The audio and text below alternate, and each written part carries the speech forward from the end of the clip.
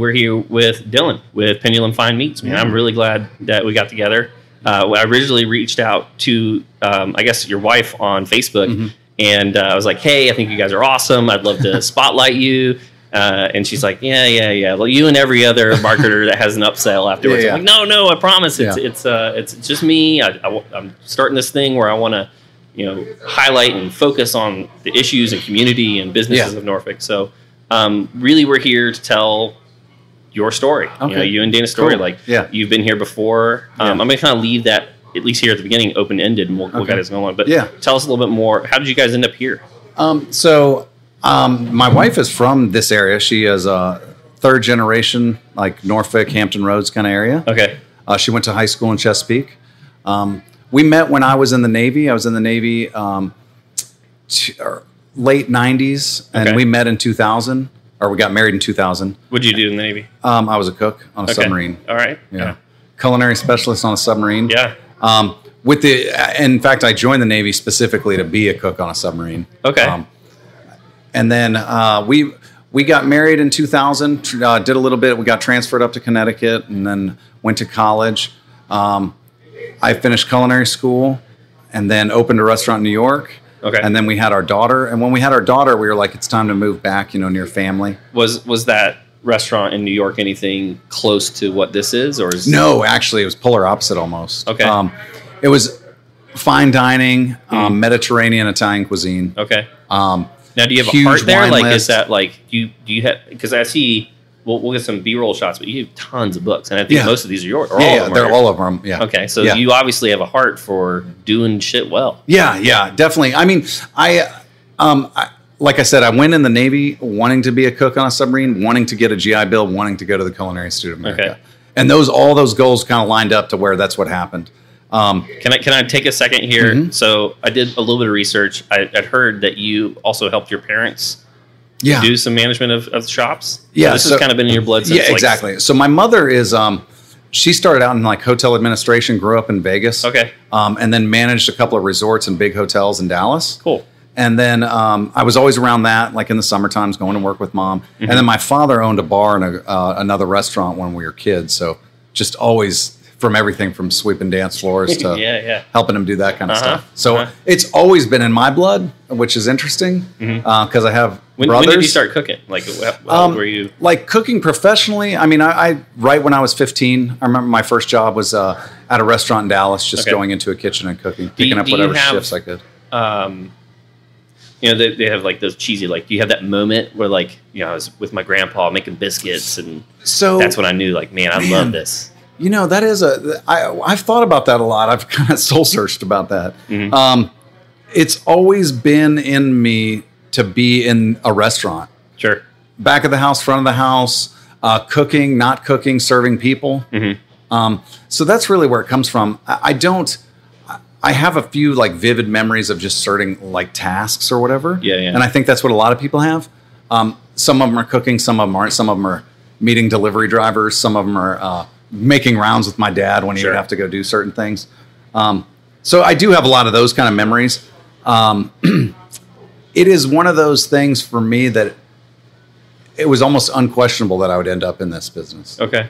And it's funny because I have some brothers and none of them are in this business. Okay. And we all grew up the same way. They're like, I can't do what you do. I don't want to do that. And I was the only one that did do it. Okay. And it's strange how that kind of ended up. All right. So back to where you married, you're up in New York, you do the restaurant there. Yeah. We had a daughter. We wanted to move closer to family. Lovely Lennox. Yes. Yeah. Yep. And we were just, contemplating what to do when we're raising her. There's a lot of big existential questions that you ask when you have a kid. Yeah.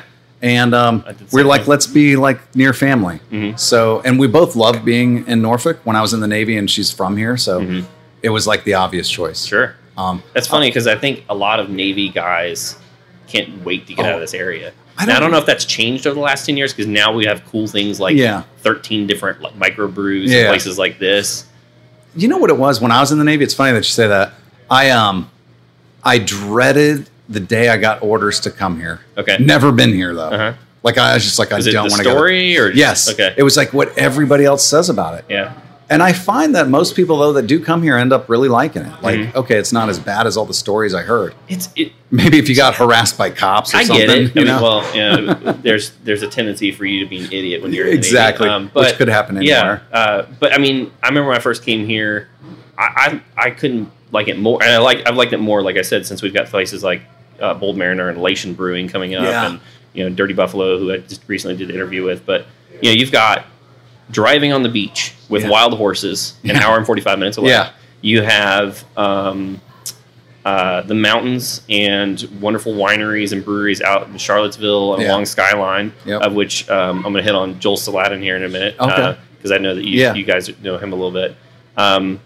You've got Richmond, which has a wealth of history. Yeah. I mean, it is just really, and even more so, Hampton Roads has become more and more. There's more stuff to do. Yeah. Like we have indoor skydiving. We have adventure. What's that thing, Sean, where you go up in the trees? The adventure park. The adventure park out there. We've got tons of stuff. I mean, how close we are to Williamsburg. What Williamsburg has to offer is always a big one to me. We love spending time there. It's also like the proximity to other big cities too. I mean, we're not that far from DC. Mm-hmm. Philadelphia, like Charlotte, North Carolina. We go there often for like short little trips. Okay. It's just funny though, when you come from different parts of the country. My brothers live in Texas, and they're like, "Oh, it's 5-6 hours from Austin to Dallas," and it's like that's crazy. I could be up to New York City in 5 or 6 hours. Yeah, I mean, we even have friends that have a property on the lake that's only 3 hours away. Yeah, right. Yeah. So if you needed to fully get away, so that's what I really ended up loving. I love the ocean and the coast. I mean, that's really what made me want to stay on the East Coast versus going back to Texas or anything like that. So you guys moved back to Norfolk. Yep. How long before you decided? Was it always we're going to do something? Yeah, it was like I said earlier. I think it was always like we knew we were going to do something. It's just what was that going to be? Okay.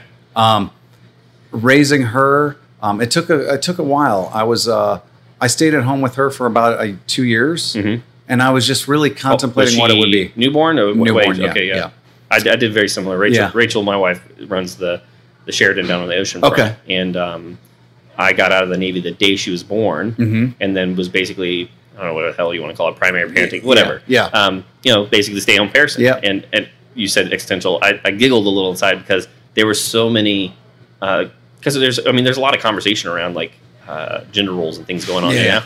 I struggled deeply with like, man, should I be happy? Am I not happy? Am I allowed to be unhappy? Like, is there a traditional? Is there something ingrained in me? Yeah. I don't like. There was a lot of questions I had to ask. It's tough. Yeah. I find, I adore my kids now. They're so Ethan just turned 9. Samantha's 11. Yeah. Man, they're so much fun to hang out with. Yes. But I genuinely struggled with this. Like, my day is full of changing diapers, and I'm hungry and screaming. Like, I don't know if you. I genuinely struggled. No, with that. I definitely know what you mean. It is. I think people like to know kind of their roles or what they're.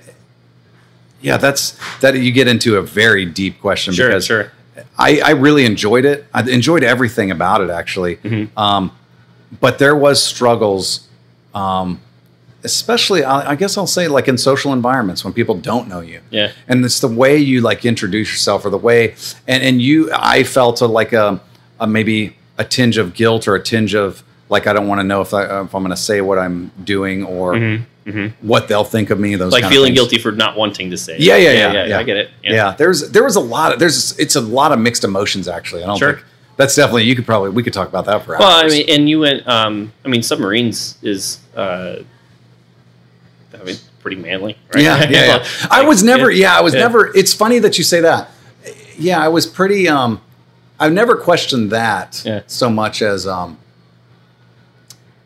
I guess I was searching a long time for during that time, like what was going to be next. Sure. Because I knew she was going to grow up, and it was like this wasn't going to be a forever thing. And I think it was for fair. Like if roles being swapped, I think Rachel will be asking the same question. Like, what do I do after the kids leave? Right. And it's not like that's not an age old question for the person who's doing. No. So I agree. Anyway, aside from the really so deep, while she was a baby, I stayed at home for a while with her. The whole time kind of thinking about what I wanted to do next. And then also I was carrying on some little side gigs, catering here or there, doing stuff like that. And we would travel and go to other cities, bigger cities, and they would have these cool little artisanal, bringing it back old school butcher shops. Yeah. And we really thought, like, why Norfolk is big enough for a place like this. Mm-hmm. It's a big enough city, a big enough area to support something like this. The only other one I know of, and this is just lack of knowledge, but the only one I know of is the one out there at Hilltop. Hilltop Village Butcher, yeah. And he's been doing it for quite a while. And you're right, he's definitely he's a butcher shop, like a full service butcher shop. Sure. What we do, like, we break down whole animals still. Yeah.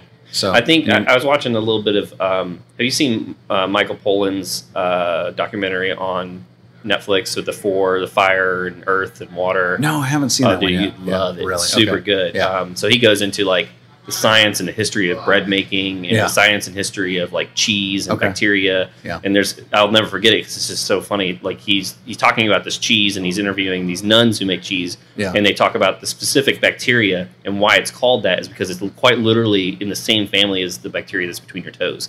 Oh. And that's why this cheese smells like feet. Yeah. But it's like, oh yeah, that's so fascinating how that works. But yeah, no, you'd absolutely adore it. And I totally forgot where I was going. Oh, but they hit on the guy who's the barbecue guy, and another documentary was talking about like how butchery is almost like fine craftsmanship on like fine woodworking. It's kind of dying out. Like, so definitely. One of the things that's interesting about Norfolk we talked about beforehand was like all these old homes. Yeah. Sometimes it's hard to find a craftsman that literally can do the work necessary because it requires. So I've heard that butchery is sort of kind of in that same field. No, definitely. It's funny that you say that because I enjoy woodworking. I enjoy those kind of close hand contact things. And those are the things that I've visceral. That I've been attracted my whole life, and those are the things I'm good at. Mm-hmm. Mechanical things on cars, woodworking, butchery, they're all kind of related. So that's kind of it's a kinesthetic thing. Yeah, it's like do you able to manipulate things through space? Yeah. That's. So yeah, we decided then that like it was a good area to do a butcher shop in, like, and there was nothing like that here yet. Mm-hmm. And that's when we decided we had some business partners, and we went full tilt on this thing. Okay. And at first we were just going to be really, really small, but we let the space, like this building, this house, like decide what we were going to end up doing. How did you guys arrive at this space? It's an interesting, like, because I knew of place. This when it was on market. Okay. Because I was literally because I've always been paying attention to multifamily. I saw this and I was like, man, I could live in that and rent that out and turn it into this. And I think it just got overlooked a lot by a lot of people. Mm-hmm. I think a long story with it was that the representing agent, I guess you would call it, or the agent that was selling it, was only doing residential stuff. Mm-hmm. So she would show it to like residential clients, and they were like, they couldn't see anything. Yeah, they couldn't see this. Yeah. It's got a parking lot and a mm-hmm. business on the first floor. Yeah. And then they would show it to business people, and they're like, I don't know if I want to deal with those people upstairs as a renter, and I don't want to be a landlord. Was the basement being used? It was for storage. There was a classroom down there. There used to, years ago, there was a recording studio. Sure. There was a couple of, like, you hear these stories in the neighborhood after a long time. Sure. Used to be a small little store downstairs that sold sheet music, all kinds of weird things. Oh, wow. You don't have to have flood insurance in this place, do you? The floodplain actually just nips the corner of the property line. As long as it's not touching the foundation, you're right. Yeah. Okay, good. I was going to put you in touch with, do you know Mike Vernon? No, I don't think He's so. like the flood guy for North. He's like the flood guy. So anybody that needs like someone to come in and do a re-elevation certificate, nerdy real estate. So just going to try to make sure that your flood insurance was ridiculous. But yeah, so it got overlooked, and my business partners and I just happened to come look at it, and we're like, this is a really great space, like perfect for what we want to do. Cool. And when did you guys open up, or when did you purchased when? Building about a year before we opened. Okay. And we opened 5 years ago. All right. I'm trying to do all the math in my head. Right. I'm not good at that. Yeah. Right. Yeah. 2019, so two didn't yet. Yeah. Okay. We opened 5 years ago this month.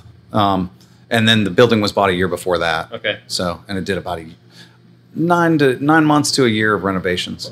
Well, at the show, I did actually just notice that it's the cleavers, which is the dividers. I didn't notice that before. That's pretty cool. I made all those. a friend of mine and I made all the like dividers to kind of hold things, especially the wine. Mm-hmm. Tell me a little bit more about what you've got going on here outside of the books.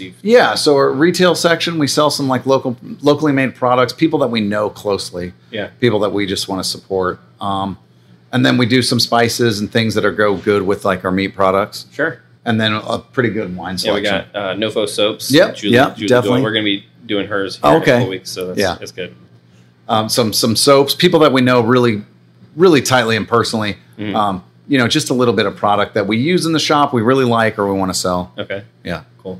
All right, so we're open 2014, right? And you said you wanted to stay small. Can you kind of walk me through the progression? How did you guys evolve to what you are today? When we started, we were primarily, and I think it's still true today, but what we started out was really just a butcher shop and market. Okay. When we first started, we did a lot of produce. We were selling a lot of produce, and we were selling a lot of and only meat. Okay. Meaning we weren't doing a lot of the things that we're doing now as far as sandwiches. We started out on a small scale, making stocks, making things like that. But it's taken a while since now where we're doing pretty large production on stocks all the time. They're selling great. Took a while for everybody to kind of realize it. And you don't have too much produce anymore. No, we don't do any produce really. Yeah. We realized we're not produce people. We're just not really good at handling it. Sure. We didn't have it was wilting. It wasn't selling fast enough. We didn't know how to really handle it. We just honestly weren't produce people. We were meat people. Leave it to the farmer's market. Yeah. Or people that can really know how to store it and market it better than we did. We would set it out on tables, and by the end of the day, it'd be wilted or it'd be like, and it was costly. And it was very costly to us. That was the other thing. Yeah. I mean, as a business person, that was what was tough for us. We were throwing a lot of stuff away. Yeah. I mean, we just couldn't do anything with it. Yeah, I mean, I want to make sure we don't forget, because one of the things we were talking about before we started rolling was the idea of doing business well. And it's not that I think a lot of people look down on. Some people look down on this idea of making money.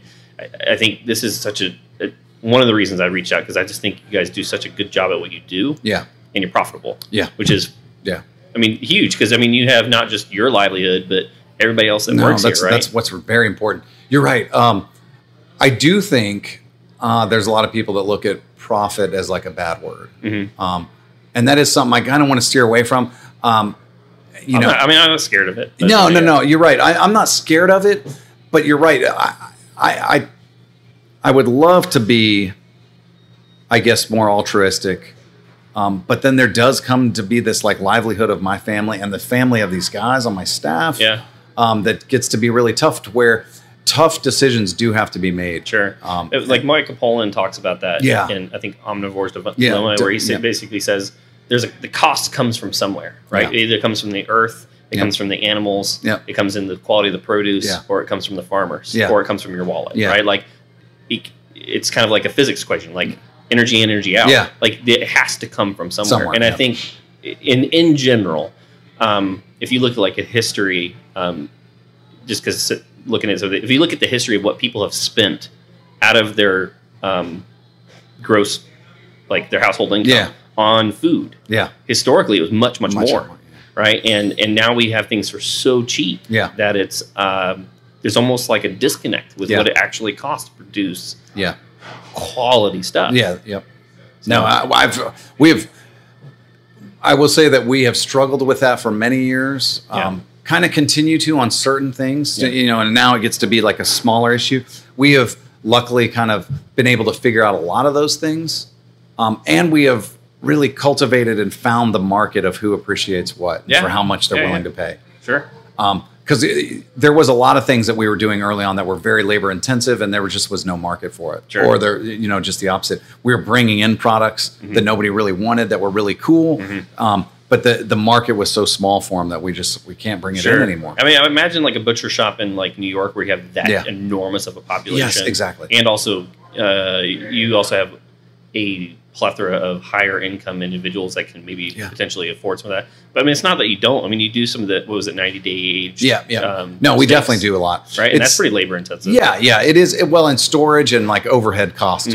So that stays on our books for months at a time as a cost. That's not easy. The cooling of it, and packing it, holding space. Yeah. But it's, you're right. We don't do as much as those guys in New York either. Yeah. They have huge walk-ins full of them. Yeah. Because they can move it. Yeah. And we don't have. So it's taken. That's what's taken us the time is really finding our market, but finding just how much they want. Yeah. Okay, we're not going to invest $20,000 in dried steaks. Right. We can invest $5,000 in dried steaks and do this well.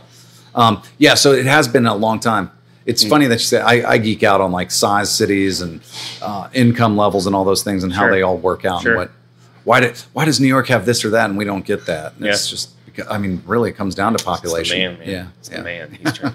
No, it's I think it's fascinating because once you start digging into that, you can kind of go, okay, well, how do I create this viable product? Is it going to be supported? And some of that is more art than science, right? Like you can only go so far in your data research, and then you go, all right, I'm going to put this out in the world. Yeah. And see if it works. Yeah. Right. Yeah, exactly. And if you just happen, and sometimes the market will lie to you just because you're up in an economic boom. It'll work for that period of time. Yep. But then as a business person, I know that you're looking at going, all right, well, things are good. Yeah. But what about when the next downturn happens? Because there's always a cycle, right? And definitely. So it's kind of, all right, well, how do we weather that? Yep. So economically, food trends are always in it's so trendy. We have really tried. That's what we want to do is we just want to be a classic. Yeah. That's why even with my training and my background, I've seen a lot of our sandwiches might even seem simple from the beginning, but there's a lot of process that goes into it behind the scenes. Okay. So a ham and cheese sandwich isn't just a ham and cheese sandwich. That I really enjoy. I like that stuff. Yeah. I don't care really who notices that. Sure. I want the customers to buy it. Sure. But I also just want to be like that classic place on the map that's just here for a long time. Yeah, I think there's I was listening to a philosopher talk. He talks about like the appreciation of beauty. Yeah. Right. So like as a child, you can walk outside, you can see a rainbow, and just go, "Gosh!" Right, and just be gobstruck on something being beautiful. Whether it's a beautiful woman or a painting or anything else, you can go, "Oh my goodness!" Architecture is a good example, right? But then you have the architect who comes in and says, "Well, we proportioned this. This is a 2:5:1 ratio, and we have this, this, and this." And you go, "All right, well, you just broke it down to me." Yeah. Or there's another book called "Surely You're Joking, Mr. Feynman," which is the story of Richard Feynman, who was part of the atomic bomb. Yeah. And, Apollo 13, figuring out why that blew up. And there's a story of him where he goes to an artist and says, "Hey, I want you to teach me how to draw a flower, so that I can really appreciate the artistic and kind of non-tangibles of flower. Mm-hmm. And I'll teach you all the botany, all the chemistry." And the artist is like, "I don't really care about that stuff," right? And Feynman's argument is like, no, like I get to appreciate it more because I understand only the inner workings, but also just kind of the touchy-feely stuff, right? And so I think same thing with like food is you may know like, man, you got to do this. It's got to be timed at this. It's got to do this is for this like sandwich to come out as like killer. Yeah. Right. And even if maybe necessarily the palate of the person eating is not even refined enough to appreciate it, you get to produce this beautiful work of art and go, man, I want them to. And that is it. They made it, I don't know, just this is amazing. Right. It just tastes so good. Yeah. Yeah, exactly. And that's what to expand your audience too for us was a realization of grabbing the people who just want to eat, but giving them something really, really good to come back to and be craveable, and giving something for the foodies and the other people with high knowledge of what goes on in the food world, of like an appreciation of what we do. So I think we've kind of captured that pretty well, to where if you know nothing about food, hopefully our food is really craveable and just delicious, and you want to come back for more. And if you know a lot about food, you realize everything that went into how we smoked that ham and cured that ham. Yeah. So, and if you don't care, you just like ham and you don't care about the process behind ham, you're just like, hey, that was a really good ham, though. Yeah, fantastic. So, cool. I like that. So, so you've gotten to where you are today. A couple things I wanted to hit on. You have some classes that you guys put on.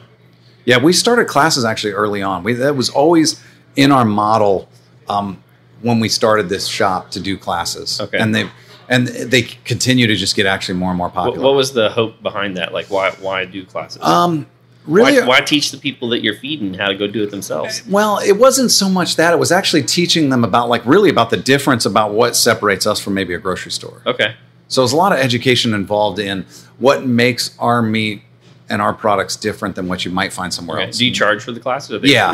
So some of them we have and some of them we don't. But most of them we do charge now. As far as like the pig breakdown, and we go over a lot of how to break down a pig and all the cuts that you don't see in grocery stores, and why when we cut by hand you get more out of a pig than what you might see at a grocery store. At a grocery store you get 4 things. You get tenderloin, you get pork chops, you get boneless pork loin, and you get bacon. Yeah. I mean, really, that's it. And Boston butts. But there's so much more on that animal that's tasty and good and can be used.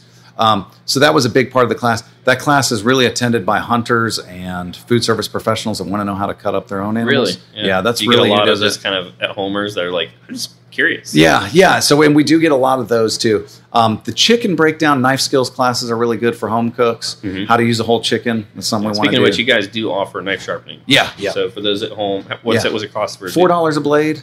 Yeah.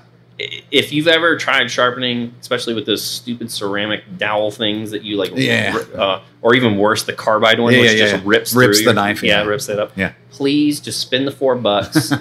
If you have like a good quality, like I use home because I follow like America's Test Kitchen to Victorinox. Victorinox, yeah, man, the fantastic knife, fantastic for the price because you can get them for like $13. Yeah. And then if you go get it sharpened occasionally, man, that thing is a performer. It does. So $4. Do not just come here and get it done. Yeah, it's definitely worth it to keep knives in good shape. Sure. The other classes we offer, sausage making is always actually just a good time. A lot of them are just social too, time to get together and have a good time. Sure. That's what we've. It's funny because at first we were like educate the public. And we still do a lot of educating, but also a lot more now of like just socially interactive. Let's have a good time, meet people. I mean, that's historical. Yeah. Humans for forever have gotten together over food. Yeah. Right. And unfortunately, now we have an excess of it. So, I mean, obvious on myself here, but, feast famine was like, all right, we're going to get together and celebrate and do food together. Yeah. That's why the whole term, like, we're going to get together and break bread. Right? Yeah. That was the purpose. Exactly. Pop-ups. What's this? Then there's a competition within the pop-up. So the pop-ups, there's a couple of different pop-up things we had. Originally, when we first opened, we brought on a friend of mine, Kevin Ordonez, who runs Alkaline. We brought him on. He said, he was like, hey, I'm doing this ramen noodle concept, and I want to do it in Ghent. And we were like, why don't you just come in after we close and just like open up as a restaurant? And so he started doing that. And then he ended up staying here for 3 years. And now he has his own place over on 21st Street. And then when he left, I was wanting to continue that to somebody who really had a concept or an idea of a place that they wanted, with no startup costs. Sure. A place that's fully furnished. Yeah. Place that's in a great location. Yeah. So we have Codex with Ian Hawk now. So do you just how does that work? Like for anyone that maybe was watching and wanted to be like, how could I use your space? How does that work for them? Is that on a case by case? Yeah, definitely case by case. I mean, my wife and I make, we kind of decide who would be a good fit for our place. Sure. Who we know. I mean, we want to really know them pretty well and well, I mean, they're in your space. Exactly. And know that they're actually going to succeed too. That was a big question. We were worried about certain people that came to us. Sure. When people knew Kevin was leaving, when Alkaline was leaving, a lot of people came to us. Hey, I want to have my pop-up. I want to have my place in there. Sure. And we had to really juggle like, man, I don't know if they can make it. There was a lot of personal opinions and thought on my wife and I of like, I don't know if that's like that's tough. Thought out idea. Hurt some relationships. By But it's not just that, but it's also, maybe they weren't prepared with their plan on what they even wanted to do. They just, so that was one of the like careful steps that we had to do. And then my employees have done like a pop-up competition. Oh, really? Yeah. So all my employees had their concept ideas, and then we ran a pop-ups with their ideas on Sunday nights last year, kind of deciding, just to see what they want to do, just really to like stoke their creative side, things that they don't get to do day in and day out at work, but to do things that they wanted to do. Very cool. And to really run it to see how much went into running a restaurant. And I think I saw on the website you have a schedule out of like who and when and like dates and everything. So if you're curious about the styles or what's out there, you can go to the website and see who's coming up and when. Yeah. Now you have lunch and you have dinner. Yep. They're kind of separate. Yep. Right? And how are they separate? So Codex does his own menu, has his own staff. Okay. It's more formal as far as sit down, menus, things like that. So whereas the shop during the day for our sandwiches, really informal. You go up to the counter and order, have a seat, We'll bring it out to you, sure. kind of thing. Pay at the register. Where Codex at night is a little bit more fine dining. Okay. So they have full wait staff. Yeah. Things are a little bit different kind of feeling. What like price point wise? Where are we at? So lunch is usually I think $12 to $15 you can get out of here for a lot of food. Yeah. And then at dinner, I had your fried chicken sandwich once. It was good. That's awesome. That's one of those where I took a bite into it and I had to leave, but I got into the car and I smelled it. Oh. And I was like, all right, I got to take a bite of this. Yeah. Because part of me, you package up, especially it's hot and you get home and the bread's a little soggy. Yeah. So I was like, all right, I got to get a bite. And then I ate the entire thing in the car. It was so good. Codex I think runs about $35 to $40 a person at night. Yeah, fine dining. Right? Yeah, exactly. In the line of that, it's right in the kind of range. I mean, you're gonna spend that at Green Onion or Plaza Meze or any places like that for sure. You were on diners, drive-ins, and dives. Yeah. How was it like having? That was pretty cool. So I did that. Like you got featured. Yeah, we were with Kevin. So it was like a double feature with Kevin and I. So it was Alkaline and Pendulum together on the episode. It was surreal. It was really neat to kind of see the whole process from beginning to end. Okay. From months before we were on and before they even started filming, kind of feeling us out, all the things that we had to go through to get on the air. Sure. To what they had to do while they were filming, the million takes they have to take of just seeing you throw one thing in the oven back and forth 20 times to get 1 6-second clip was kind of interesting. And then what it did afterwards, like just the amount of people that watch that show, it's incredible. Yeah. I mean, we have people that drive down for the day from Pennsylvania to come eat here. Really? Oh, yeah. Yeah. Yeah. I mean, that's the other thing we were talking a little bit before is like what's applicable today in media. Yeah. I mean, when you're on a major TV show, it makes a big difference. Oh, yeah. It doesn't even compare. Right. Yeah, I agree. I think, I was skeptical on that. How did you get even in the run? Like, how did they just people call nominate you? us? Okay. And then they call us. Yeah. Okay. Yep. That's pretty cool. Yeah. So I guess, enough people nominate you or they get enough buzz on this place that cool things are happening. And then they gave us a call out and they were like, sure. Yeah, and they want to do a show, and then they start feeling around though. They want to make sure that you're legit before they even send anybody out here to look at you. Cool.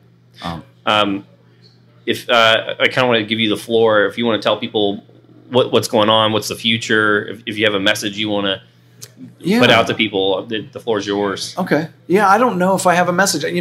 My